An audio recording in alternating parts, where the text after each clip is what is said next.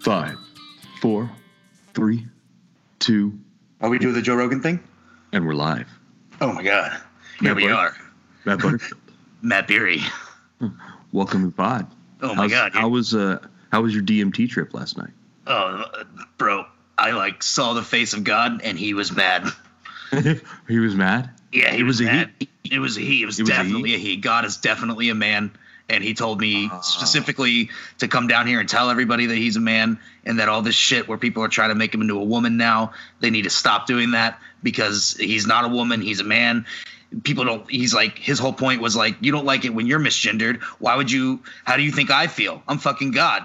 Why would you misgender me? So it was just like, you know what? You're right. These fucking like liberals, bro. They're like, they're ruining God. And I learned that on DMT. That's fucking heavy, man. You know, back when I was doing shots in Boston when I was growing up, you know. Yeah.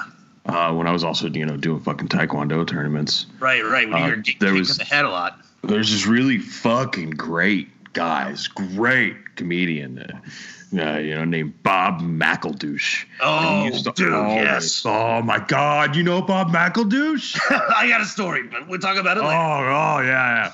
He used to always do these sets about how... Yeah, he roofied my sister, but it was hilarious, so it's fine. Oh, that's so fucking funny. All right, ladies and gentlemen. Happy New Year! Happy New Year! Welcome back to the Matt on Matt podcast. That was our Joe Rogan experience intro. Two comedians talking about philosophy. And pretending like they matter. Although Joe Rogan does matter now. He has a huge audience. He has a huge audience. Which I kind of dig because I like his show a lot. Depending, obviously, he's one of those ones that he depends on who the guest is. Because he doesn't ever contradict his guests unless it's like Alex Jones. And he just absolutely has to because he hasn't in the past. You know what I mean? And people are like, yo, Joe, you should say something when Alex is making shit up because you have a huge following and people believe him. I don't know. I go back and forth on Joe. I'm with you. I go back and forth on Joe. It's like I like Joe Rogan clips whenever he's talking to someone that's lived in the forest for 9 months. That's why, and then I like it whenever he has Tom, Bert, and Ari on. But that's about it.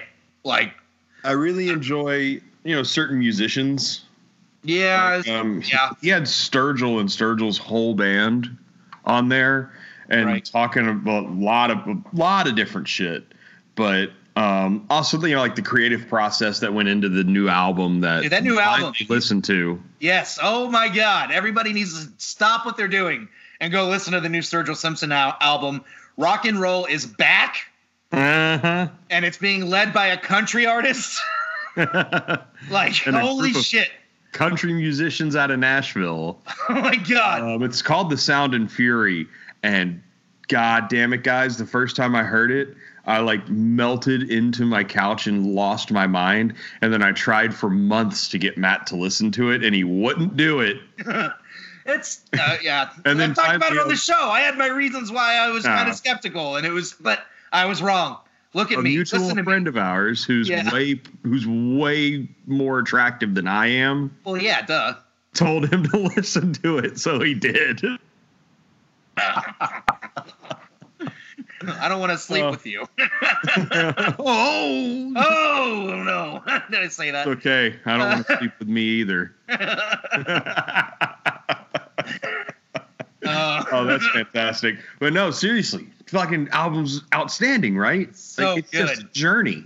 Yeah, it's everything. I mean, it's what you want a rock album to be in a way. I mean, because the songs stand out on their own while also going together and melding together really well. And a few of the songs still give me chills. Make Art Not Friends is just, oh my God. Oh, dude, when it drops into the main part of the song from the intro, I just feel like my whole body just goosebump. Talk about I'm like DMT. a walking goosebump. It's true. That's Sturgill's whole thing was opening, drugs opened his mind up to a world where we're not governed by an invisible man in the sky and his magic book of rules. Is that really what happened? He took DMT? He took a lot of drugs. Oh. You should listen to the song "Turtles All the Way Down." That's a book. Well, yeah, but he wrote a song. Oh, okay. Called "Turtles All the Way Down," and dude, the lyrics are they're just wild. It's really he went on drug trips and was just like, hold on, you're trying to tell me that this rock in the middle of a vacuum is governed by a man who created living in the sky an unknowable amount of years ago, and yet you think it was 6,000 years ago and it took 7 days. That's what you're telling me. What you're trying to tell me right here, I'll read you some of the lyrics because it's so good.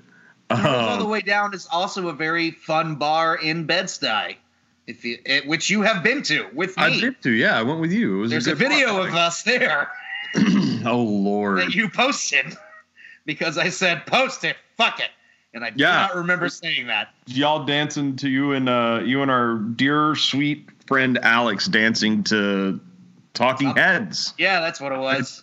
The best part is when you like grab the little fucking gun on the arcade game and start shooting it out of nowhere. That was your last night out in New York City before moving back to Texas. Yes, it was. And God damn.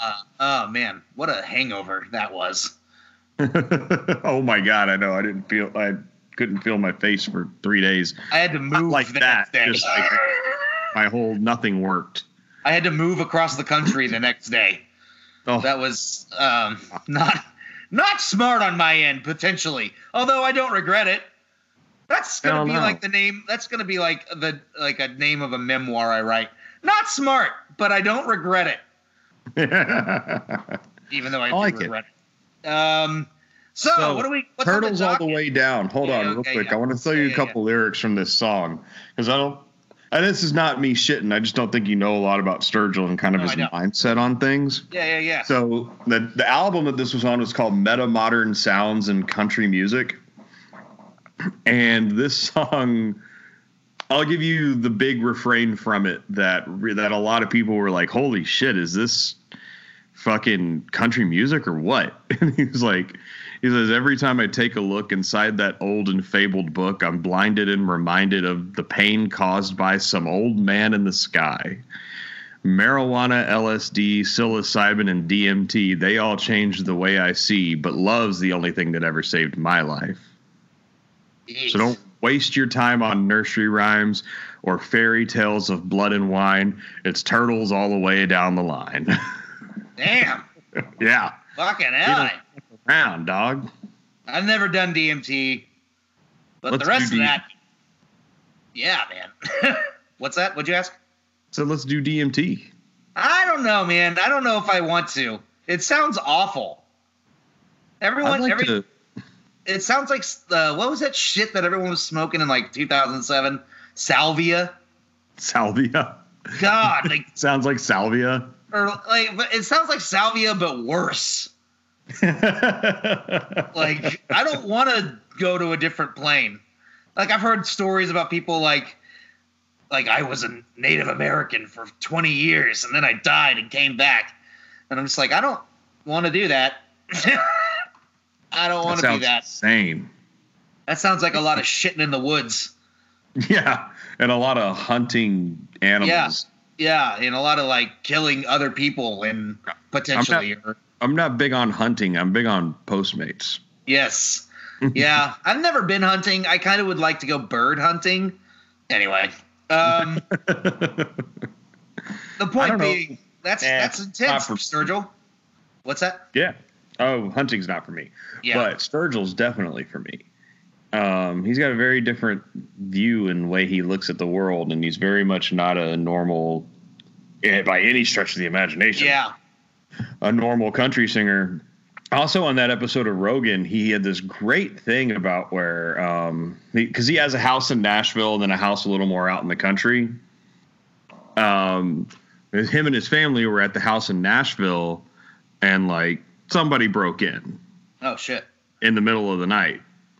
So the next day he sends the family goes back to the country house. He had to stay in Nashville to do some work. Well, then the next night, Sure enough, alarm goes off again. And Sturgill has a fully appointed AR-15 with a laser scope and everything. And he said, I walked down the stairs. I'm like halfway down the stairs. And sure enough, there he is, right in the middle of the living room. And I just, point the gun at him. And I just say, hey, man. He looks at me. And we're locked eyes. And the dot's right on him. And I just looked at him. And I said, hey, man, what are we doing here? And he turned and he ran out and took off. Whoa. And then, yeah. And he said, and I called the cops, and the cops came, and they were like, why didn't you shoot him? Sturgill was like, why would I shoot him if he ran away? Why would I shoot him if I didn't have to? They were like, you could have killed the guy. They were like, you had every right to kill him. Yeah, but you don't want to kill people. He was like, why the fuck would I kill a person if they're not posing a threat to me? He's like, yeah, if he'd have ran at me, yeah, I would have shot him. Yeah, right. But, like, he ran away from me. Yeah. He used the gun like it was supposed to be used. Right. Like, as just deterrent. Yeah. But these fucking Nashville PD were like, oh, why didn't you shoot him? You had the chance to kill somebody, dude. Why wouldn't you kill him? Why don't you, do you know what a big rush that is to kill somebody? Oh, my God. I can't. And that just sums up. I loved what Sturgill said about that. He's just like, man, they're looking at it. He was like, that basically, there's like, they're looking at everything all wrong. I don't understand that mindset. They were chomping at the bit to kill somebody. And I know so many people in Texas that are like that. They're like, they've got their arsenal, and they wish somebody would try to break into their house because they cannot wait to kill a person. Oh yeah, I know. I mean, I had teachers that would. I mean, I'm sure you did too. I had teachers that would give advice like, "Look, if you kill someone on your property, drag them into the house, because then you'll get away with it." They're like telling telling fifth graders this. I don't think that killing should be an option. Yeah, I don't think it's a good thing. I don't think that I want to kill somebody. Even if they even if they stole from me, it's like, fine, take it. You know what I mean? I'll figure it out. It sucks. It hurts me. Makes me feel bad. Makes me feel vulnerable. Much like the pipe bomb full of glitter that was sent to my house. You motherfucker, whoever did this. Matt got glitter bombed. Speaking of home invasions. I got glitter bombed last night. What you don't know about that is that glitter bomb tube was also full of SARS. I literally got it, and I got this package, and my mom handed it to me, and I was just like, I mean, it's a fucking tube, and I was just like, what the fuck is this? And she's like, maybe it was like a poster or a piece of art rolled up. Yeah, like a late Christmas gift, or I don't know what. It was just kind of. I was just like, what is this? And she was like, I don't know, did you get drunk and buy something on Amazon? Which goes to show what my mom expects of me. And nice lady.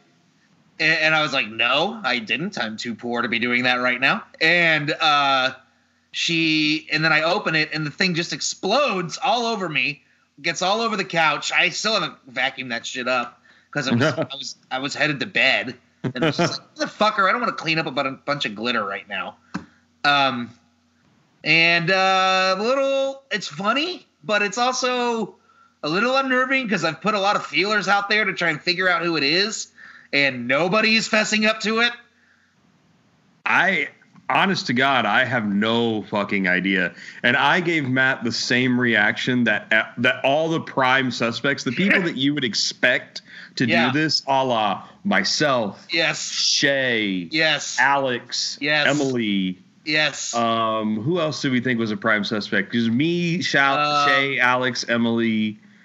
I don't know. I still haven't heard back from my cousins. Ooh, those motherfuckers. Yeah, the Eddies. Yeah, who are destructive and hilarious. Oh yeah, it was definitely them. But they are also in med school and shit. They're growing up. Oh no! Hey, don't you ever assume that education means somebody grew up. Don't you ever assume that. That's true. But I don't know. It's just kind of like, I also didn't think to text them until like an hour ago. But I'm trying to think who else I texted. Let me look. I texted you. I texted Emily. Everyone that we just listened. My buddy Ricardo. So I think it might have been Ricardo, or I texted him and it wasn't him. It wasn't the other Emmy. It wasn't Emmy. It wasn't my buddy Taylor. It wasn't Oscar or Mandy. It wasn't. Devin hasn't responded, although I don't think he would do it because his wife hates me.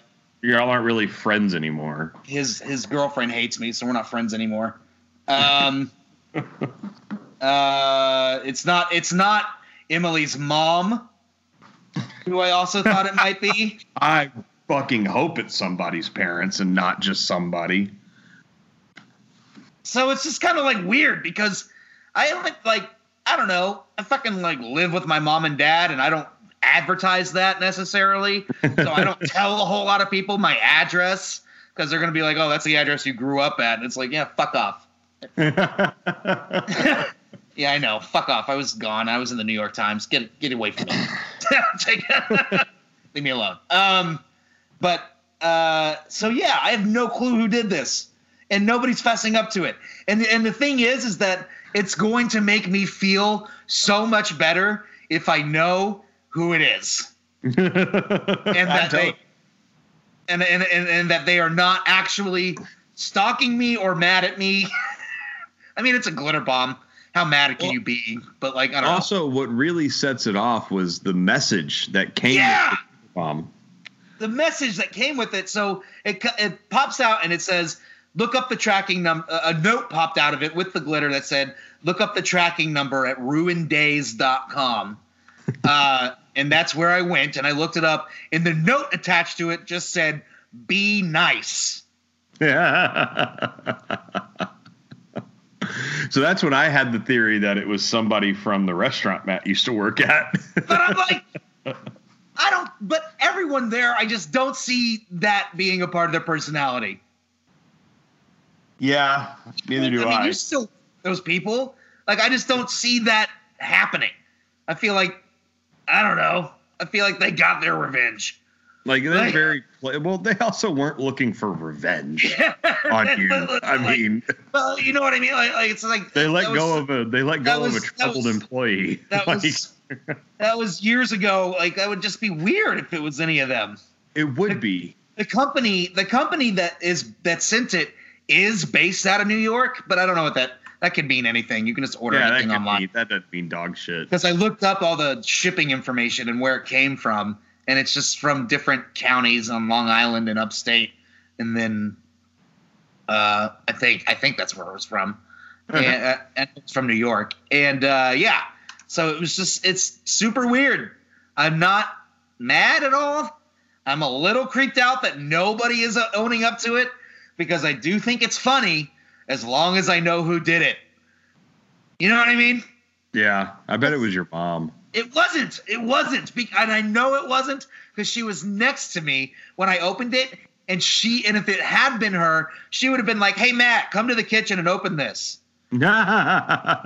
Somewhere where it's easier to clean up. Right. Like she wouldn't have made a mess like that in her own home. She has a sense of self-preservation, unlike me. I would love to know who did this. Unfortunately, I've got a bad feeling. I don't think we're ever going to find out who did it. I'm worried that that's the case also, because I'm worried that the person now thinks I'm mad. And I can be a dick when I'm mad. Oh, really? I never knew. But I'm not mad. I just want to know. Reaction. Sorry, what? I said I've definitely never been afraid to tell you something in fear of your reaction. Anyway, I'm working on it. I sent you a text message that said, "You can't be talked to." Anyway, so I'm just kind of freaking. I'm not freaking out, but I am troubled by it. Like I'm not even troubled. It's funny. I just want to know who did it. Yeah, that's the thing is like I know you, And if the person who did this is listening and they're afraid that Matt's going to rip him a new asshole and never talk to him again, trust me, guys, listen to me when I say I know this man very, very well. And if he wanted to rip you a new asshole, we would not be laughing about this on the podcast. And it wouldn't even be, I would be on the phone with the police. Yeah, exactly. Which is something I thought about. Asshole. I'd be like, I got to get this worked out with the cops, Matt. I can't do the podcast today. He's a Texas suburban white. He would be on the phone with the cops. He said, if it's anybody from that restaurant, I'll sue him. Well, does that include me? No, because no, I don't think so. Did you do it? No, I didn't. Okay. I promise to God. And if it was you, I wouldn't sue them, but you would probably else want to. Well, honestly, if it was like a former employer or anything, I would probably hit him with a restraining order. I'm not kidding about that because that's like crazy. That would just be like a line. It's like, all right, man, like, fuck off. We don't work together anymore. Like, I got it. What? Fucking figured it out. What? Who else would want to ruin a young suburban white man's life more? I know who did it. It was that goddamn Alexandria Ocasio-Cortez. AOC! This is the next step in her battle against the whites. Against the white man that she endorsed for president. Obviously joking. It's a funny thing where, like, I don't love her politics and I don't always love the way she goes about things, but I kind of love her. Oh yeah, absolutely. Absolutely. And I also love what she's done to the whole system. There was actually recently an article written about her, about how, like, she has changed Washington, but she hasn't changed at all. And it was like, that's very true. And I was also seeing people talk about her on Twitter saying, like, why does she run as a Democrat? Because anytime she says anything, the Democrats always say, yeah, that's not our party line, but we're still going to support her. Yeah. It's just the most confusing thing ever. I fucking hate politics right now. Politics right now are just, I used to be a big fan of politics and I am still obsessed with it, but I don't want to engage about it anymore like I used to. Yeah, I used to love talking about it. Dude, the 2012 election, Romney and Obama was fucking outstanding. It was 2008. McCain and Obama, so much fun. Like even the Bush and Gore shit. I was into that when I was in like sixth grade. Oh, dude, I was super into Bush and Gore. I was a big time Gore supporter in the 70s. Me too. Time. And I got so much shit for it. I got bullied all the time for it, and I was just like, they're like, you're a traitor. You're not supporting your governor. And I'm like, why would I support my governor? He's an idiot. Do you listen to this guy talk? They're like, yeah, he sounds like us. And I'm like, and we're not smart. Like, we could have a beer with him. Yeah, like, no, we couldn't. He doesn't drink. Do you not listen to what he's saying? He's an alcoholic. He's in recovery. He's a Baptist. Not my style. You know why you always bring two Baptists fishing, right? Why? So that they don't drink all your beer. Because if you bring one, he's gonna drink all your beer. Anyways, some Texas humor for you. Really funny stuff coming out of here. So, if you glitter bombed me, please identify yourself. I think it's funny, as long as I know who you are. If not, we're calling in the forensics unit. I might call that company and be like, hey, I just need to make sure this isn't a stalker that I have. Like, lie. Say I have a stalker. And be like, I need to make sure that this isn't that person. Can you please tell me? That'd be I might actually do that. Yeah, actually, that's a good idea. You should do that. Because what if I do have a stalker? Oh, fuck. Dude, what if we do it right now live on the podcast?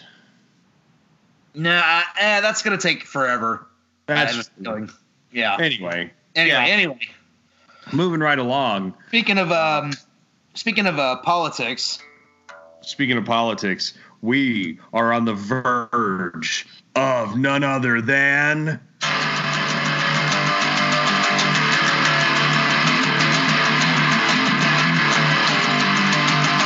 World War III!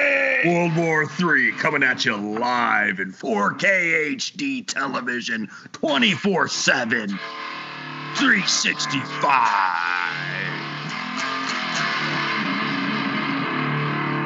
So, who's going to win World War III? I'm not betting on us.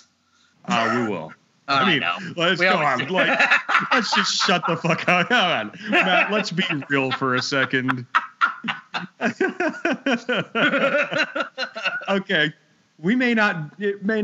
all the decisions may not be morally correct. We may commit some war crimes.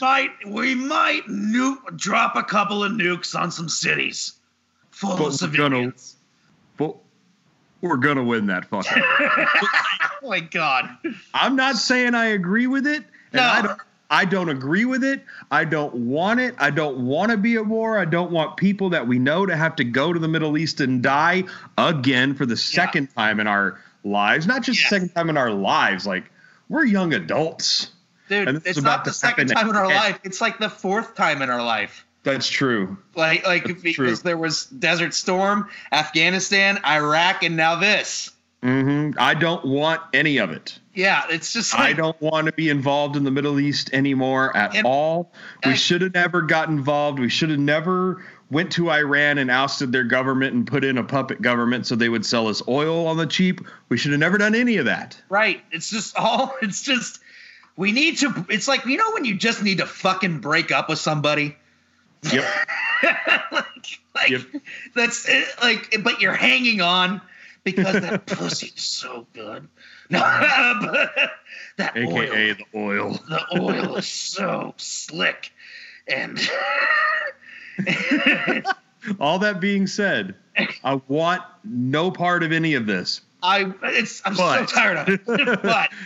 But we're gonna win. If it goes down full scale, we're gonna fucking win. Win. There's no two ways about it. No one's beating us. But then the issue is that it's like, I don't really think that this is going to blow up into World War III because it never has before. Yeah. I mean, people have been talking about World War III ever since World War II. Yeah. The world, all the countries in the world, diplomacy is way better than it used to be. Right. And also just nobody wants that, I feel like.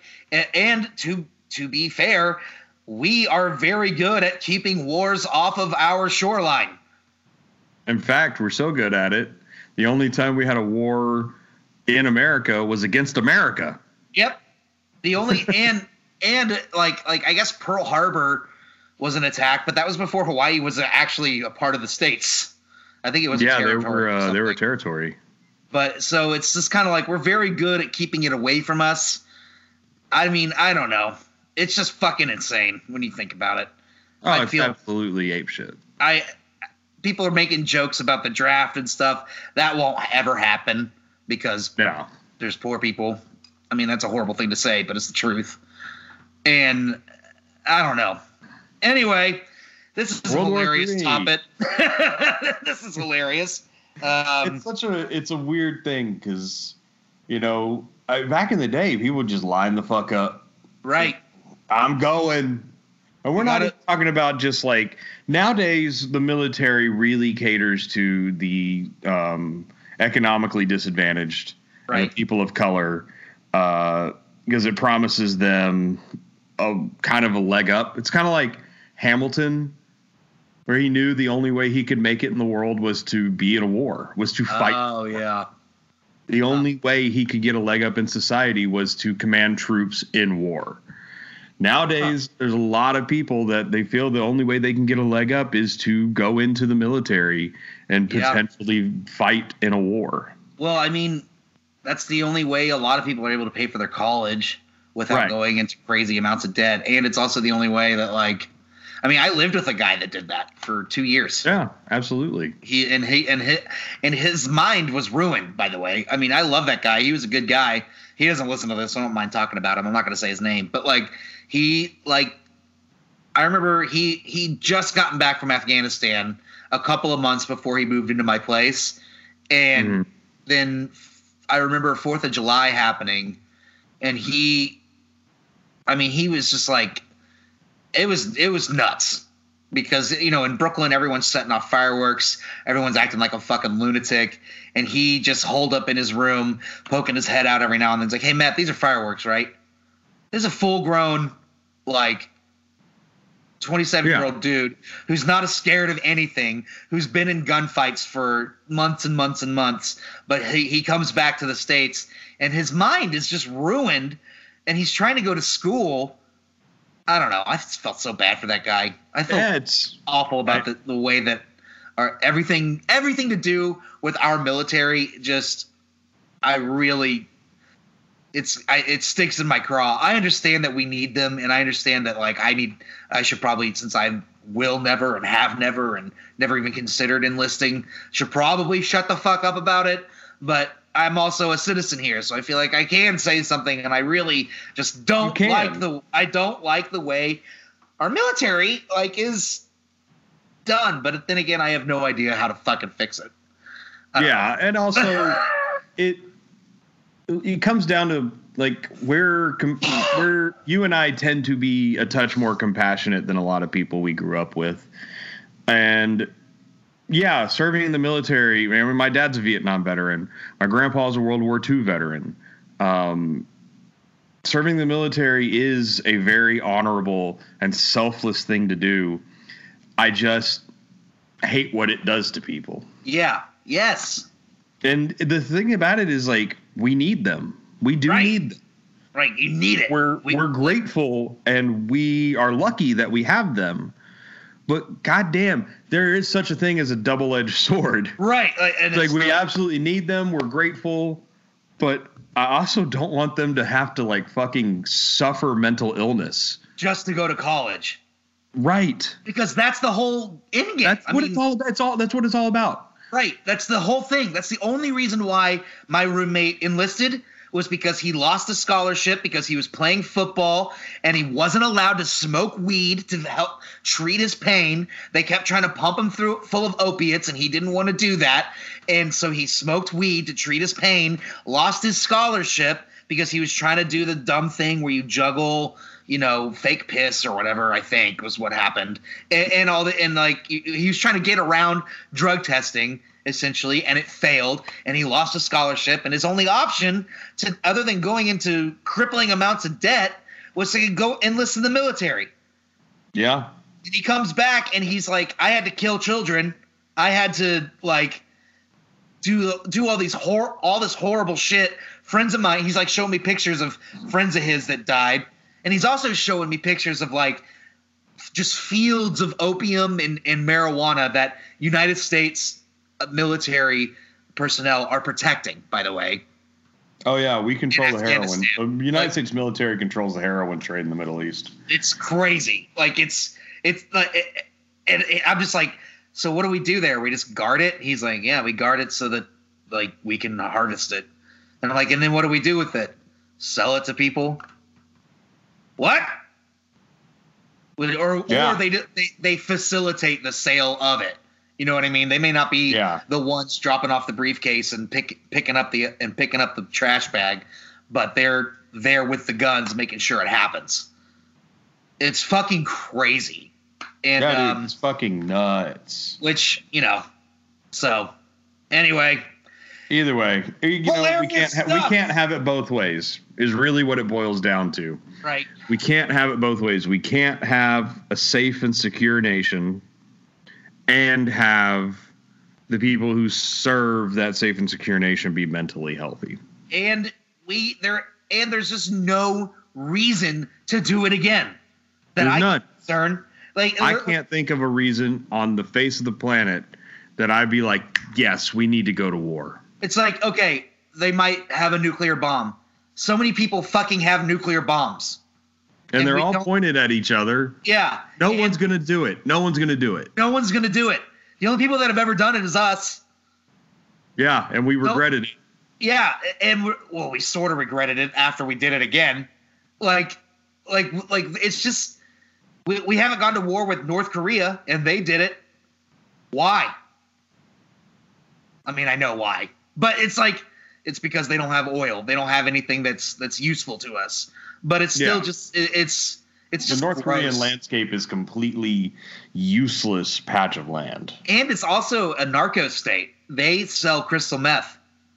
Really? That's what they do up there. That's how they make most of their money. Know that. Is that they create amphetamine, and they sell it to drug dealers and to like different pharmaceutical outlets.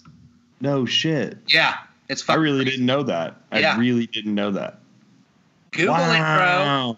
Google it, bro. It's real. That's fucking wild. It's fucking wild, but there's nothing legitimate there that we can take a hold of. There's no oil. Although not that stopped us in Afghanistan. Anyway. Well, Afghanistan was that was poppy and marijuana territory. Right. That's the opium trade. That's where we get all the That's where we get all the poppy to make our opiates. That's where my roommate was. Yeah, exactly. Like taking pictures of these poppy fields, and it's like, did you guard that? He's like, no, I was just there one day. But man, anyway. There we go. So on the light side of the news. So the Cowboys fired Jason Garrett. Jerry bent him over his knee, pulled down his shorts, got that red-haired bottom out, and spanked him. He gave him a spanking. He said, "That's bad, Jason. Bad boy, Jason." And Jason cried and cried, and he said, "No, Jerry, stop it, Jerry. I'll be good." And Jerry said, "No, you won't, Jason. You're a bad boy. You did a bad thing. You had everything lined up, and you ruined it. You ruined it. And he rolled up, and he swatted him with a newspaper, and then he stuck a finger up his butt, and he was like, "Hey, I'm expressing your glands, you little puppy dog. Bark like a dog.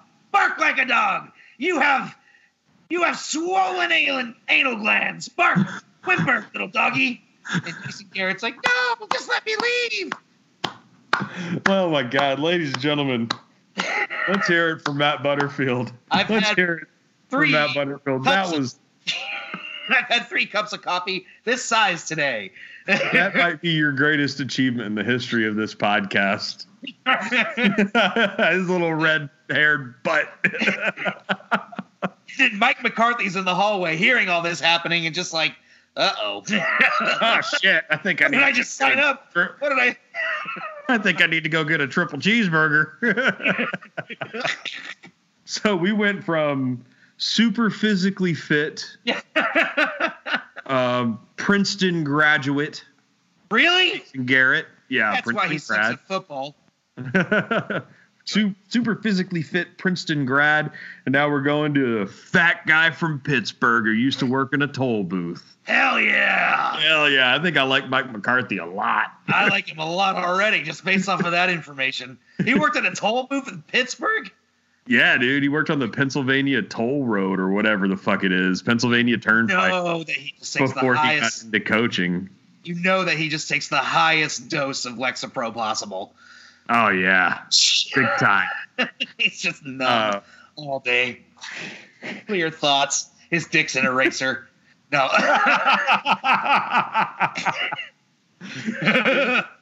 Very interesting scenario we've got going here.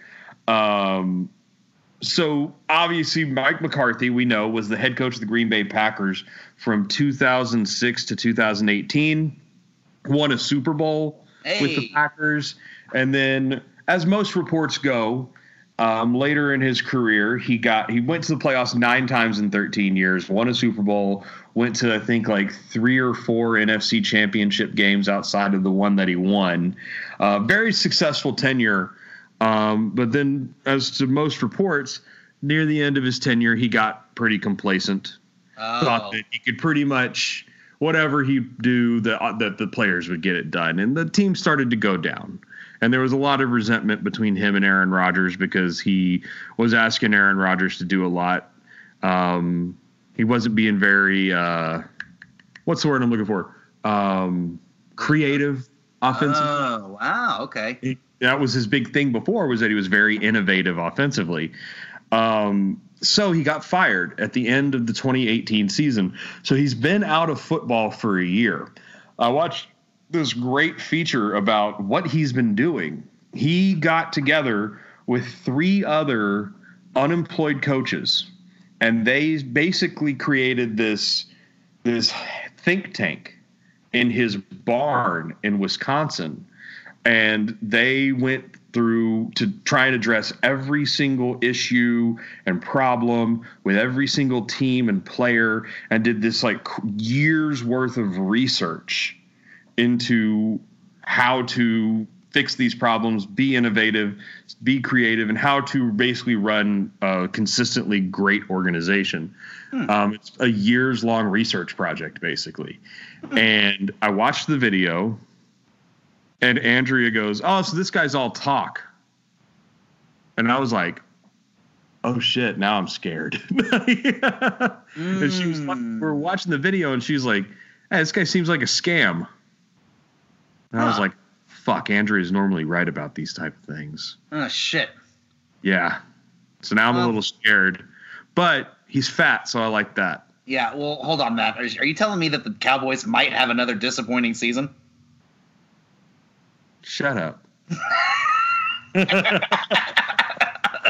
Because, whoa, if true. Alert the media. Call ESPN. This just in. Actually, I live about 3 blocks from the ESPN New York studios. I'll go knock on it right now. Yeah, just like, hey, did you know? Hey, did you know? Did anybody tell you? The Cowboys might not do as well as they say they will. Jerry said Super Bowl, but I'm not sure. I love and hate that team so much. Oh my God. God, I hate it hurts so bad sometimes, and then but then when I see that helmet with the star on the side of it, my heart just melts, and I love them so much. Yeah, I know. And I think about I just go back to growing up in Dallas in the 90s. Yeah. You know what I mean? Like, that was a magical fucking time. I mean, yeah. Super Bowl after Super Bowl, we're always throwing huge parties. The whole block is just getting fucking lit. All the parents are getting hammered. The kids are stealing cups and drinking out of them, pretending that we thought it was water. Like, it was all the moms super fun. All the moms are dreaming about filleting Troy Aikman. Oh my God! And then this is weird. So I was talking to my mom about Troy Aikman, and she goes, "Oh fuck yeah!" I pointed out the meme that floats around on the internet that points out that he and Jay-Z have the same face. Yeah. And she was just like, "Oh, well, how come I don't think Jay-Z's cute?" And you were like, "Donna, you skank."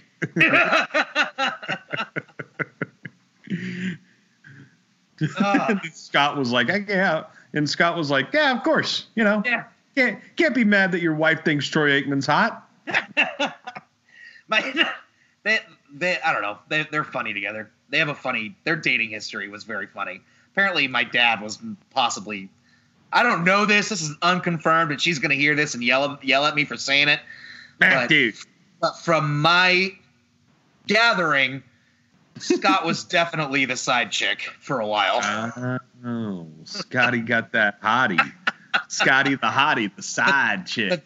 But then he was Lizzo about it and was just like, "I will never ever be your side chick. Who would want to hide this? Ooh, I mean, who would want to hide this?" And then she married him, and seems like she's regretted it ever since. No, singing single. Hey, that's Scotty right there. Scotty too hottie. Scotty too thotty. Scotty too thotty was like, "Listen, lady, if I ain't gonna be your number one, I'm just gonna be moving around West Virginia, jumping off bridges, burning couches, and banging hoochies." Hello. And growing my hair out to my butt, which he did. Listening to John Prine. Yep. Fuck with me. Let me look at your rocks. I can tell you what river they from. He could. I can't wait for Scott to hear that my summation of him as a fucking like 19-year-old. I think he's gonna enjoy it. Nailed it. I used to equate it to like a golden retriever. Oh, there's a frisbee over there. Now I'm gonna hump this woman. Oh, there's another frisbee over there. You have any beer? Oh boy. You have any beer? Oh boy. Holy shit, that's fucking funny.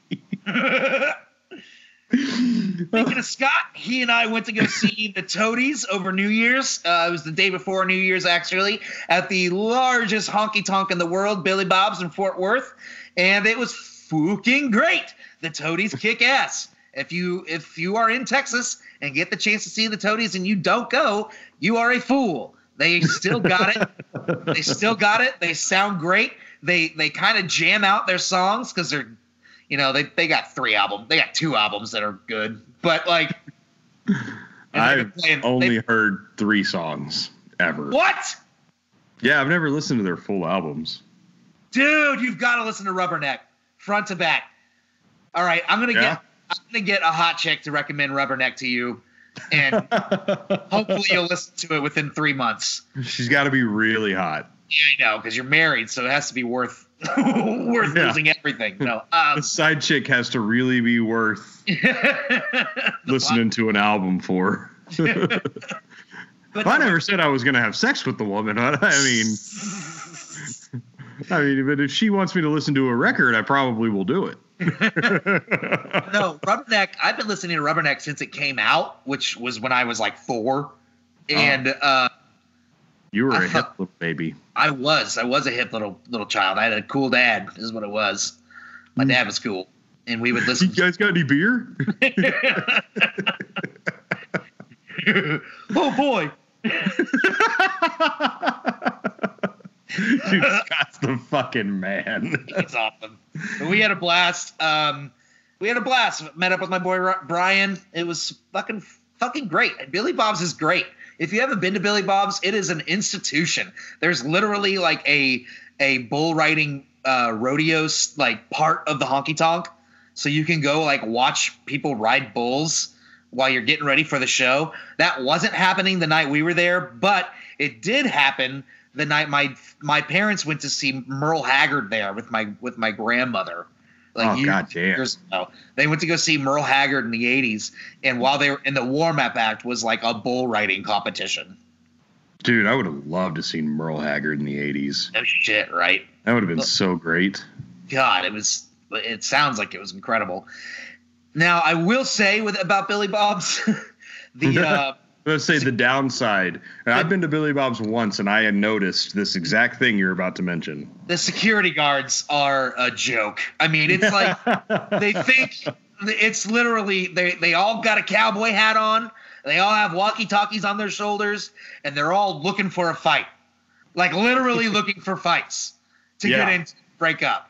Like those type of people we were talking about earlier that they're praying for somebody to break into their house. So they get to kill somebody. Yeah. Like they're just, it was incredibly annoying. And, at one point they were like screaming at each other, talking about, yeah, the guy's over there and he, we got to keep an eye on him and blah, blah, blah. And I like couldn't hear the fucking band. And I just looked at them and said, God damn it, guys, and pointed at the stage. And they were like, ugh, and they left me alone. They shut up after that. But like, I also saw one of them that like, okay, so if you don't know the Toadies, which if you're listening to this, I would be surprised if you didn't. But if you don't know the Toadies, they're a rock band and they come from the 90s and they have a lot of songs that go really hard. From the 90s. I don't know. They why do. I thought that was funny. And so they have some songs that go really hard. And I was shocked that throughout most of the show, not once did anybody start moshing until the encore.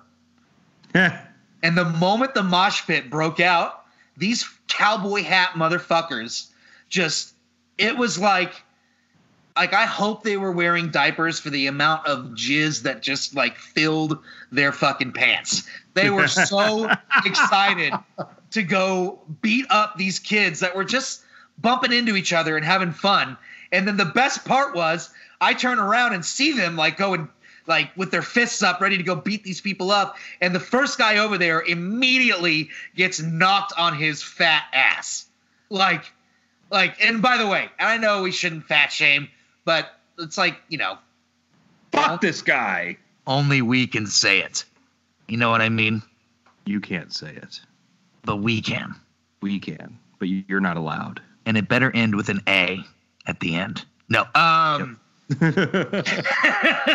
But I was just like, I was looking at these guys and they were very much just like, I don't know, if you're a security guard, fucking do some push-ups, bro. Like these guys, these dudes were so do soft. Some free spots, get over it. like fucking don't go to Wendy's every day. Like these dudes looked like me, and they're like looking for fights.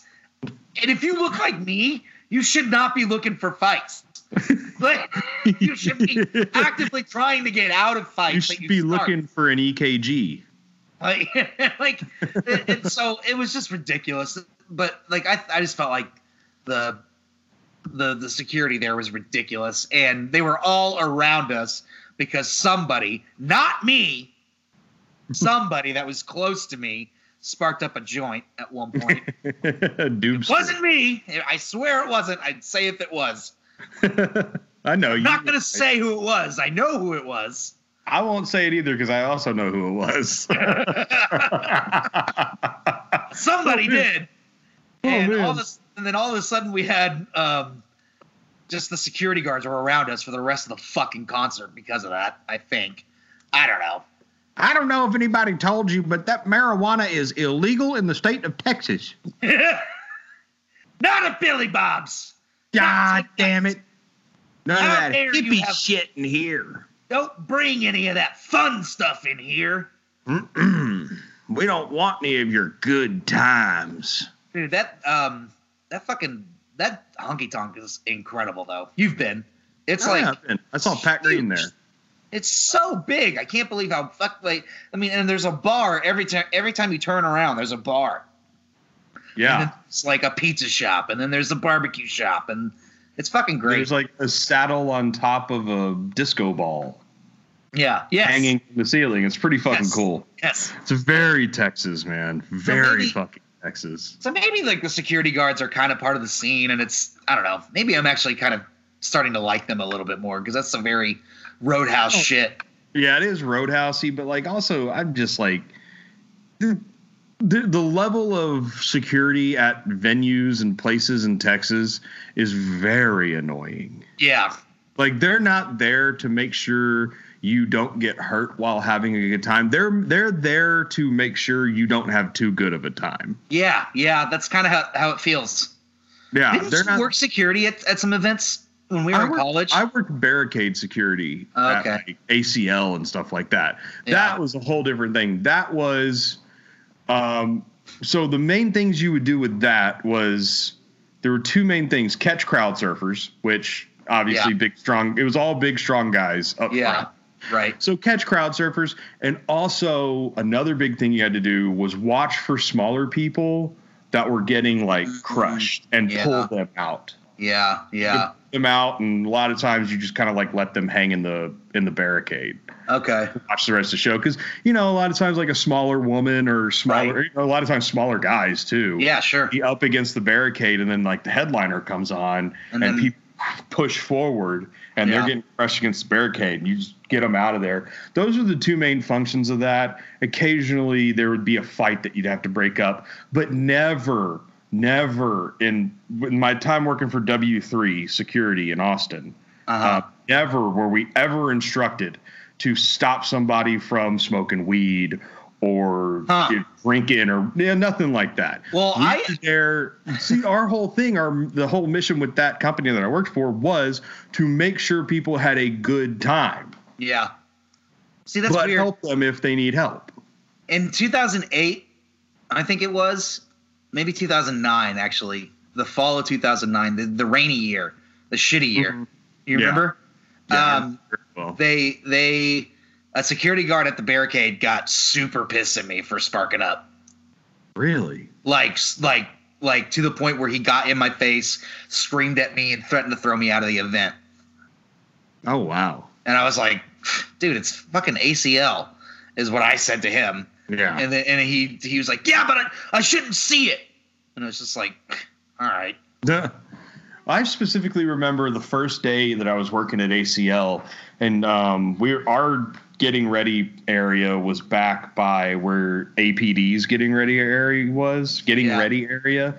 And I heard Chief Acevedo giving his beginning of day briefing to all the officers that were working. And they were like, guys, let's be honest. This is ACL. This is Austin. You don't have to give somebody a ticket just because you see them smoking weed. Yeah, I bet.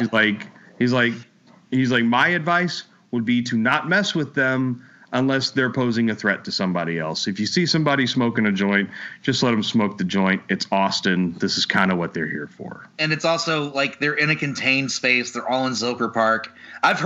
You're not the first person I've heard say that was his policy, that Acevedo, that was like his policy. I mean, I remember specifically during like Marley Fest, the policy was just don't break out any scales.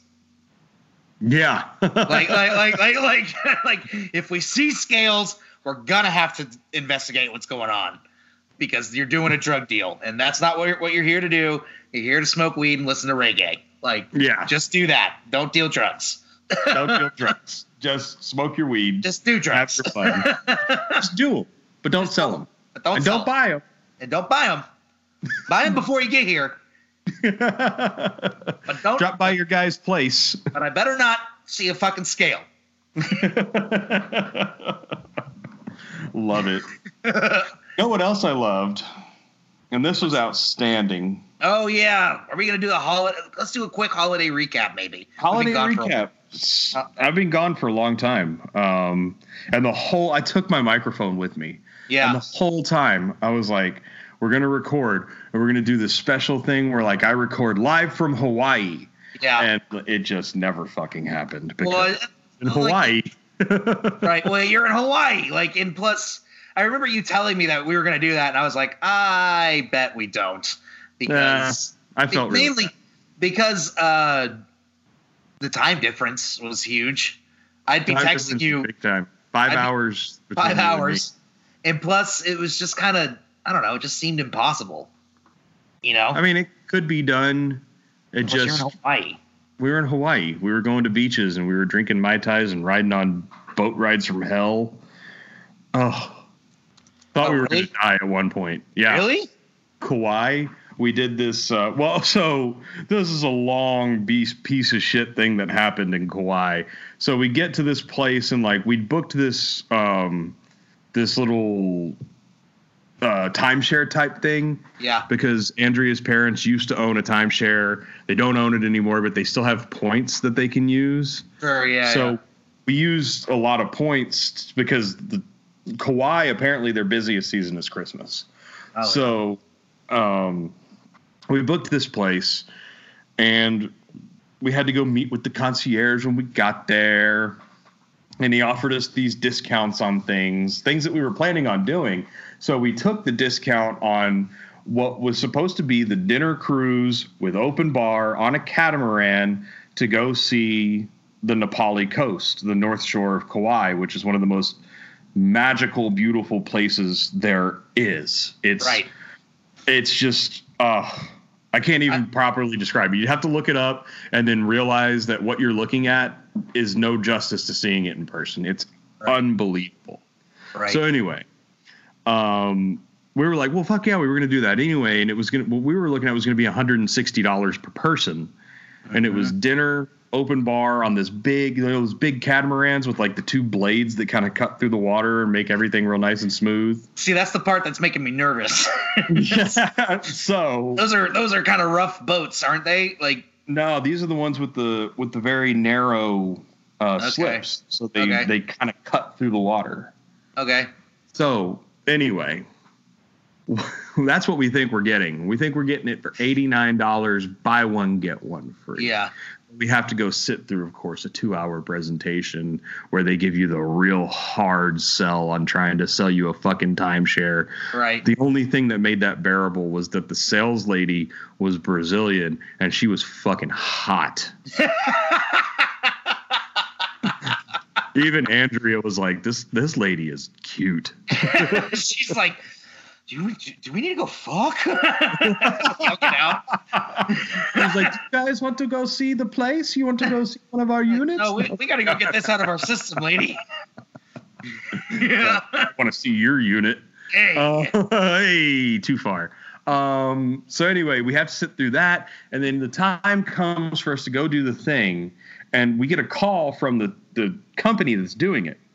And they're like, yeah, so do you want to do what? You have 3 options for your dish, veggie, pork, or chicken. And we were like, well, we were told that this was like buffet style.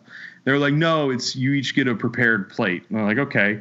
Well, while we're at it, this is open bar, right? And they're like, no, this cruise has no alcohol. Whoa, that's way different than what they told you. Way different than what we were sold. Yeah. So back to the concierge, and he was like, oh, shit, well, I guess things have messed up in my computer. I'll try to get you guys on another boat. Of course, there's not available, and there's nothing else available, so we'll just take this $89, buy one, get one free. We'll just do it because it's our only opportunity to see the Nepali coast. Yeah. We go, not only is there no alcohol on this thing, and it's not a buffet like it was advertised, and it's not on a big, giant boat like it was advertised. It's on a little boat with a roof. And we're going along, and the boat is like falling and jumping off these 10-foot waves. Oh, my God. Boom. And then we turn the corner to go onto the North Shore. Like we turn to go on the North Shore of Kauai, and immediate thunderstorm. Oh, my God. We're getting beat to shit with wind and rain and giant waves. It's a nightmare. We feel like we're going to fucking die. It sucks. It's terrible. Saving grace, the female server / person working on the boat was super fucking cool. Yeah. She was very, very fun and super cool. Saving grace of this whole thing. And it's just like very not fun. And we hate it. And we're sober. And God. Find out. So the whole thing ends. We get back to port, and they're like, we're going to save the dinners for when we get back to port, because obviously none of you want to eat in this. Right. We get back to port, and everybody is just like, fuck the dinner. I'm leaving. I want out of here. Some old Asian man, George Costanza, his teenage daughter to get off the boat. Like he shoved his daughter out of the way and goes, I'm getting off this boat. Fire! Fire! So this dude, George Costanza's going, and the crew's all like, you guys don't want your dinners? And we were like, God, get me out of here. Yeah. The worst part is the whole time everybody's looking at the radars on their phone, the weather radars, and the weather radars all say, and the forecast said, no rain. We're in a thunderstorm, and the weather radar says there's no rain. Fuck that. What the hell? Yeah, we're in this, so it's horrible. And the worst part is that we get back and we find out that as we were on the North Shore, as we were looking at the Nepali coast in this thunderstorm, a helicopter, a tour helicopter with 7 people on board, crashed and killed everybody a few hundred yards from where we were. That's what at the same exact time. That's what Kyle texted me about. Yeah. He texted us about that. Yeah. That happened at the same time that we were on that boat ride from hell. Jesus. Yeah. Whoa. Yeah, dude. Whoa. That was close. He mentioned that, and I was like, Matt wouldn't be anywhere near that situation. You would never. But here I am learning the opposite is true. Well, the thing about it, all the weather forecast and everything said no rain. That this was a great day boat trip. And then this freak thunderstorm rolled in off the Pacific, and it was terrifying. Jeez. We were on a boat. Yeah. Way safer to be on a boat in a thunderstorm than in a helicopter in a thunderstorm. Oh, hell yeah, I know that. But, but it's still scary as fuck. Were you wearing a life vest at any point? No. I would have fucked. We never felt like the boat was going to tip or capsize or anything. Oh, okay. It was a shitty ride. Yeah. You know? Did you get boat sick? Seasick? No, I grew up on the water. I don't get seasick. I come from the water. Darn. Hang on. But yeah, man. Overall, the trip was fantastic. I come from the water. Darn. Anyway. It was a great trip, though, and Waikiki was crazy because it almost kind of feels like you're in Japan more than the United States or Hawaii because they cater so much to Japanese tourists there. And then Kauai is Kauai. It's amazing. It's one of the most beautiful and magical places on the face of the planet. And then celebrated my 32nd birthday in Los Angeles. I went to Musso and Frank, the oldest restaurant in Hollywood. Yep. This year was its 100th anniversary. That's crazy. If you've seen Once Upon a Time in Hollywood, it's where Leonardo DiCaprio and Al Pacino meet at the beginning of the film. Yep. It's where Brad Pitt tells Leo not to cry in front of the Mexicans. But the craziest thing about that is that really good friends, had some good friends there. Austin Newman was there. Okay. Beautiful, great Austin Newman. And then a couple of other friends of ours that live in LA were there. And one of the girls that was there with us, she got a little toasty. Ah, nice. Got a little drunk. And she kept yelling happy birthday to me. And so then this group of people at the bar decided to sing happy birthday to me, which then prompted the entire restaurant to sing happy birthday to me. All these people in the middle of Hollywood at Hollywood's most famous restaurant are singing happy birthday to me. I take a big bow and they're all clapping. And I was like, holy shit, I feel like a movie star. This is cool. And I posted it on Facebook. And then my acting coach, my acting trainer immediately destroyed my life. And he said, everybody's a movie star at Musso and Frank. And I know he didn't mean it in a negative way. But at the same time, I was like, no, I thought I was the movie star. I was the movie star. It's me. And only me. Only me. But that was it. That was my birth. That was my, in a nutshell. I could go into more detail on a future episode, but that was, that was my trip. Cool, man. Fucking sounds fun as shit. My trip was the Toadies thing. That's about it. Just kind of like hanging around Dallas, relaxing. I definitely totally lost track of the days during the holidays. It was just, oh my God, I could not tell what day it was at a certain point. Like literally until yesterday, when I was absolutely certain it was Monday. Sleeping, smoking, eating, pooping, smoking, sleeping. So, on to our final segment, which is this one. We're bringing it back. Don't at me, bro. Don't at me, bro. Don't at me, bro. Don't at me, bro. Don't at me, bro. Don't at me, bro. Don't at me, bro. Don't at me, bro. Yeah. Do not at me, bro. Don't fucking at me. Don't fucking at me, Houston Texans fans. Ooh, tell me about them. And let me tell you why I say this. And I'll lean into the microphone and I'll get very NPR about this. It's not that the Houston Texans are having success. I'm glad for their players and their coaches. They're making money. They're having success. They're living their dream. What pisses me off about the Houston Texans' success is that a vast majority of Houston Texans fans, they hate the Cowboys more than they love the Texans. Yes, that is and that is sad because their team wins a playoff game and they don't say, holy shit, we just won our third playoff game in franchise history. We have a really good team and we have a shot to win the Super Bowl. They say, we just won a playoff game. Suck on that, Dallas Cowboys fans. It's because you don't truly love your team. The Houston Texans. You just love that they're not the Dallas Cowboys. You hate the Dallas Cowboys so much because you, not as a Texans fan, you as a person have an inferiority complex. You know that you're not good enough. You know that you disappoint your wife in bed. You know that you missed that promotion because you're a lazy slacker. You know that your kids are going to get B's and probably go to Stephen F. Austin. Oh, shit. You know what I mean? Probably fail out. It probably flunk out. You know that you're less than. You know you're not that good. So you take that out on Cowboys fans when your team finally has a monochrome of success. You're nobody. You're not worth a shit.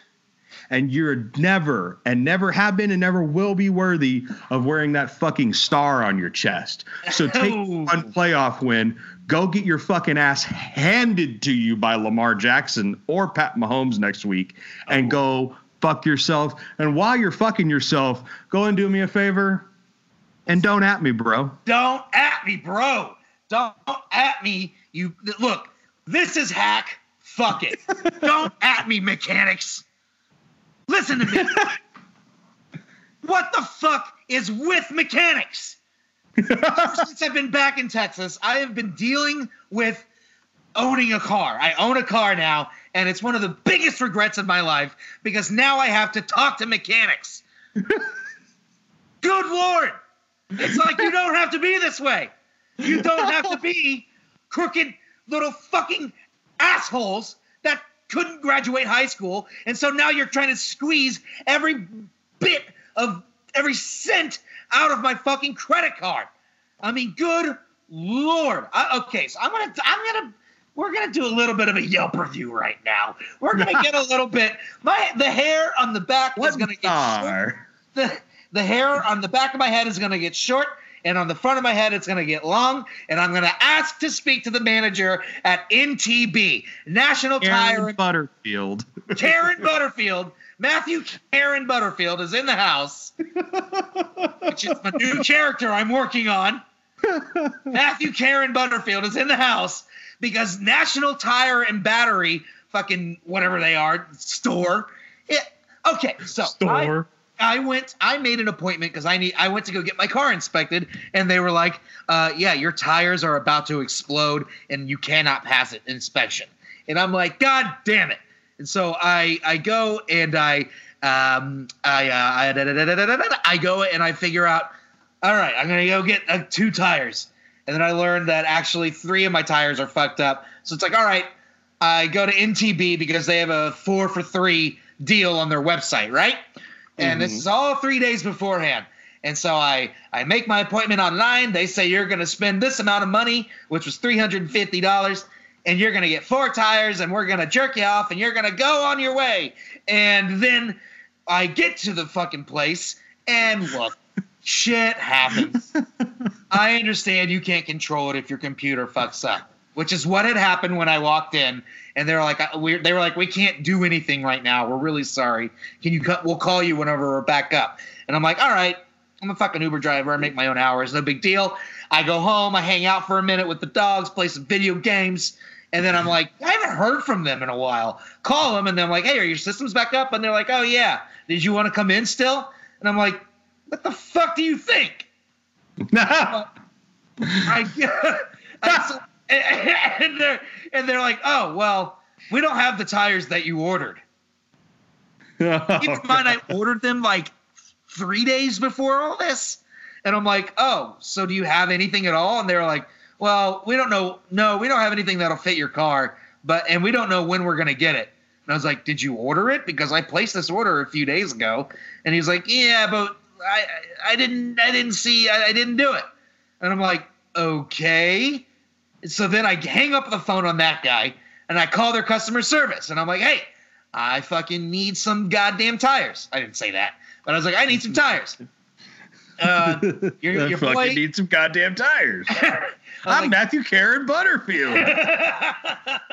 and he's just like, and then the guy's like, all right, let me find you some tires. And he goes, clickety, clickety, clackety. And then he's like, all right, Matthew, Robert at the Rockwall location has your tires ready to go for you. And I'm like, awesome. I'll drive 10 miles out of the way on these tires that are about to explode. I'll put my life at risk. Who cares? Let's just go. This needs to get done. I get there. I go to the Rockwall NTB, and I talk to Robert. And Robert tells me the price is now $650. And I say, what happened? This was $350 on your website. And he said, oh, well, your tires don't qualify for that sale. And I pull up my order and I show it to him and I'm like, so what is this? And he's like, all right, it doesn't really mean anything to me. I'll take that tire off. So we're at $550 now. And I was like, nope, we're not. What else have you added on? And he's added on all this shit that he's going to do to my tires. He's going to give me new brake pads. He's going to do all this shit that I didn't ask for or arrange for or any of that shit. And he's going to give me an alignment. He's going to do all this stuff. And I look at him and I was like, I was planning on spending $350. I just need the tires. And he won't. And he's like, well, your brake pads are so thin. They're so thin. They're a centimeter thin. And I'm like, well, how thin are they supposed to be? Well, I don't know. And I was like, so is 1 centimeter? I know that sounds low, but what's like what is it?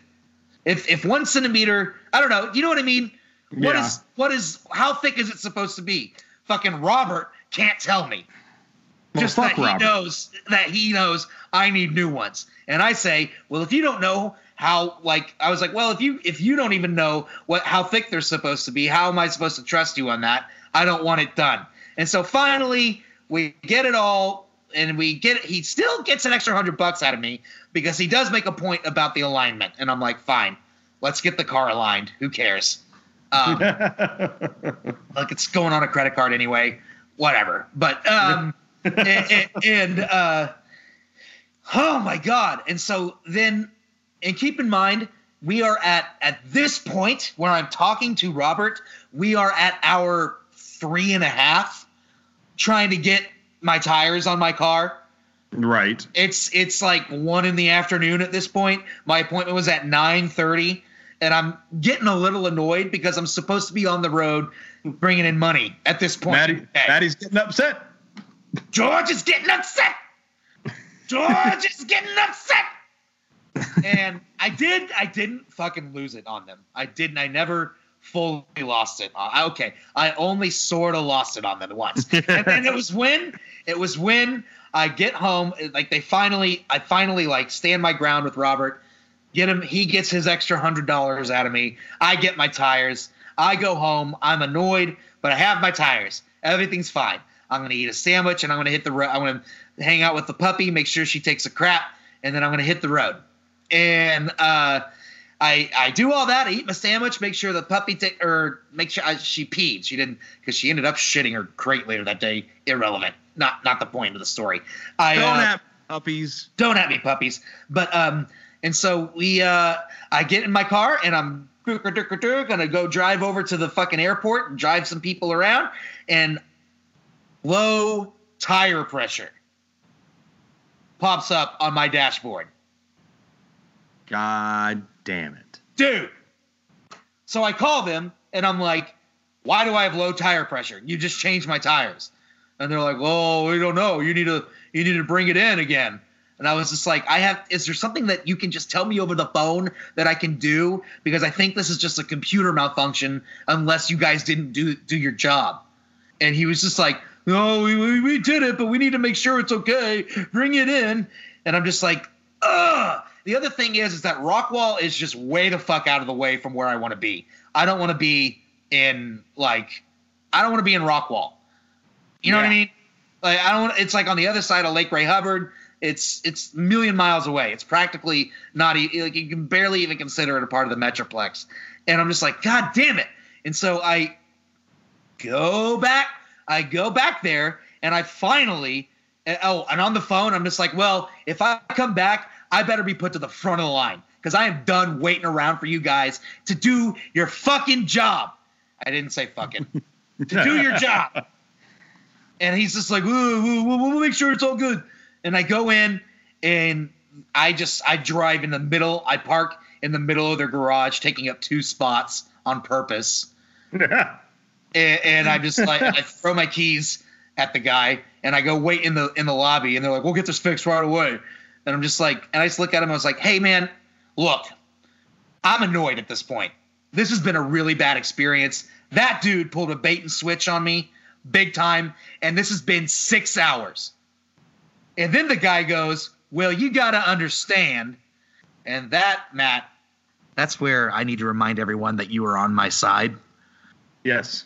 I am the good guy in Yes. this story. That's when I go, but you get to understand. Oh my god.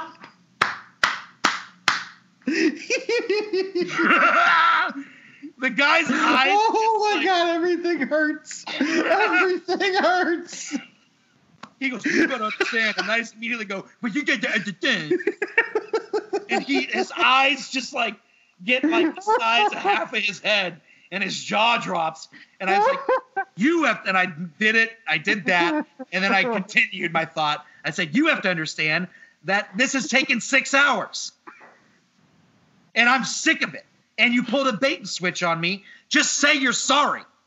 And he was just like, well, we're getting it fixed. And I was just like, so you're not sorry? It's like, well, like I said, we're getting it fixed.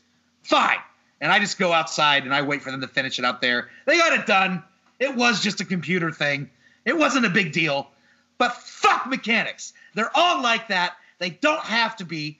They I would never open a garage because I don't know shit about cars. But if I were to open a car garage, I would be the guy I'd be like the Nordstrom of fucking car garages. Just be nice to the customers. Don't try to fuck them. Don't remind them that you have their balls in a vice. Like, don't be like that. Why do you, like, look, I understand everybody has varying like backgrounds and levels of education, but why would you choose to come across as a fucking moron who could barely get out of high school? And that's what mechanics do. Don't at me, bro. I love it. Don't at me, bro. What a fucking episode. Yes. Back. You have to understand.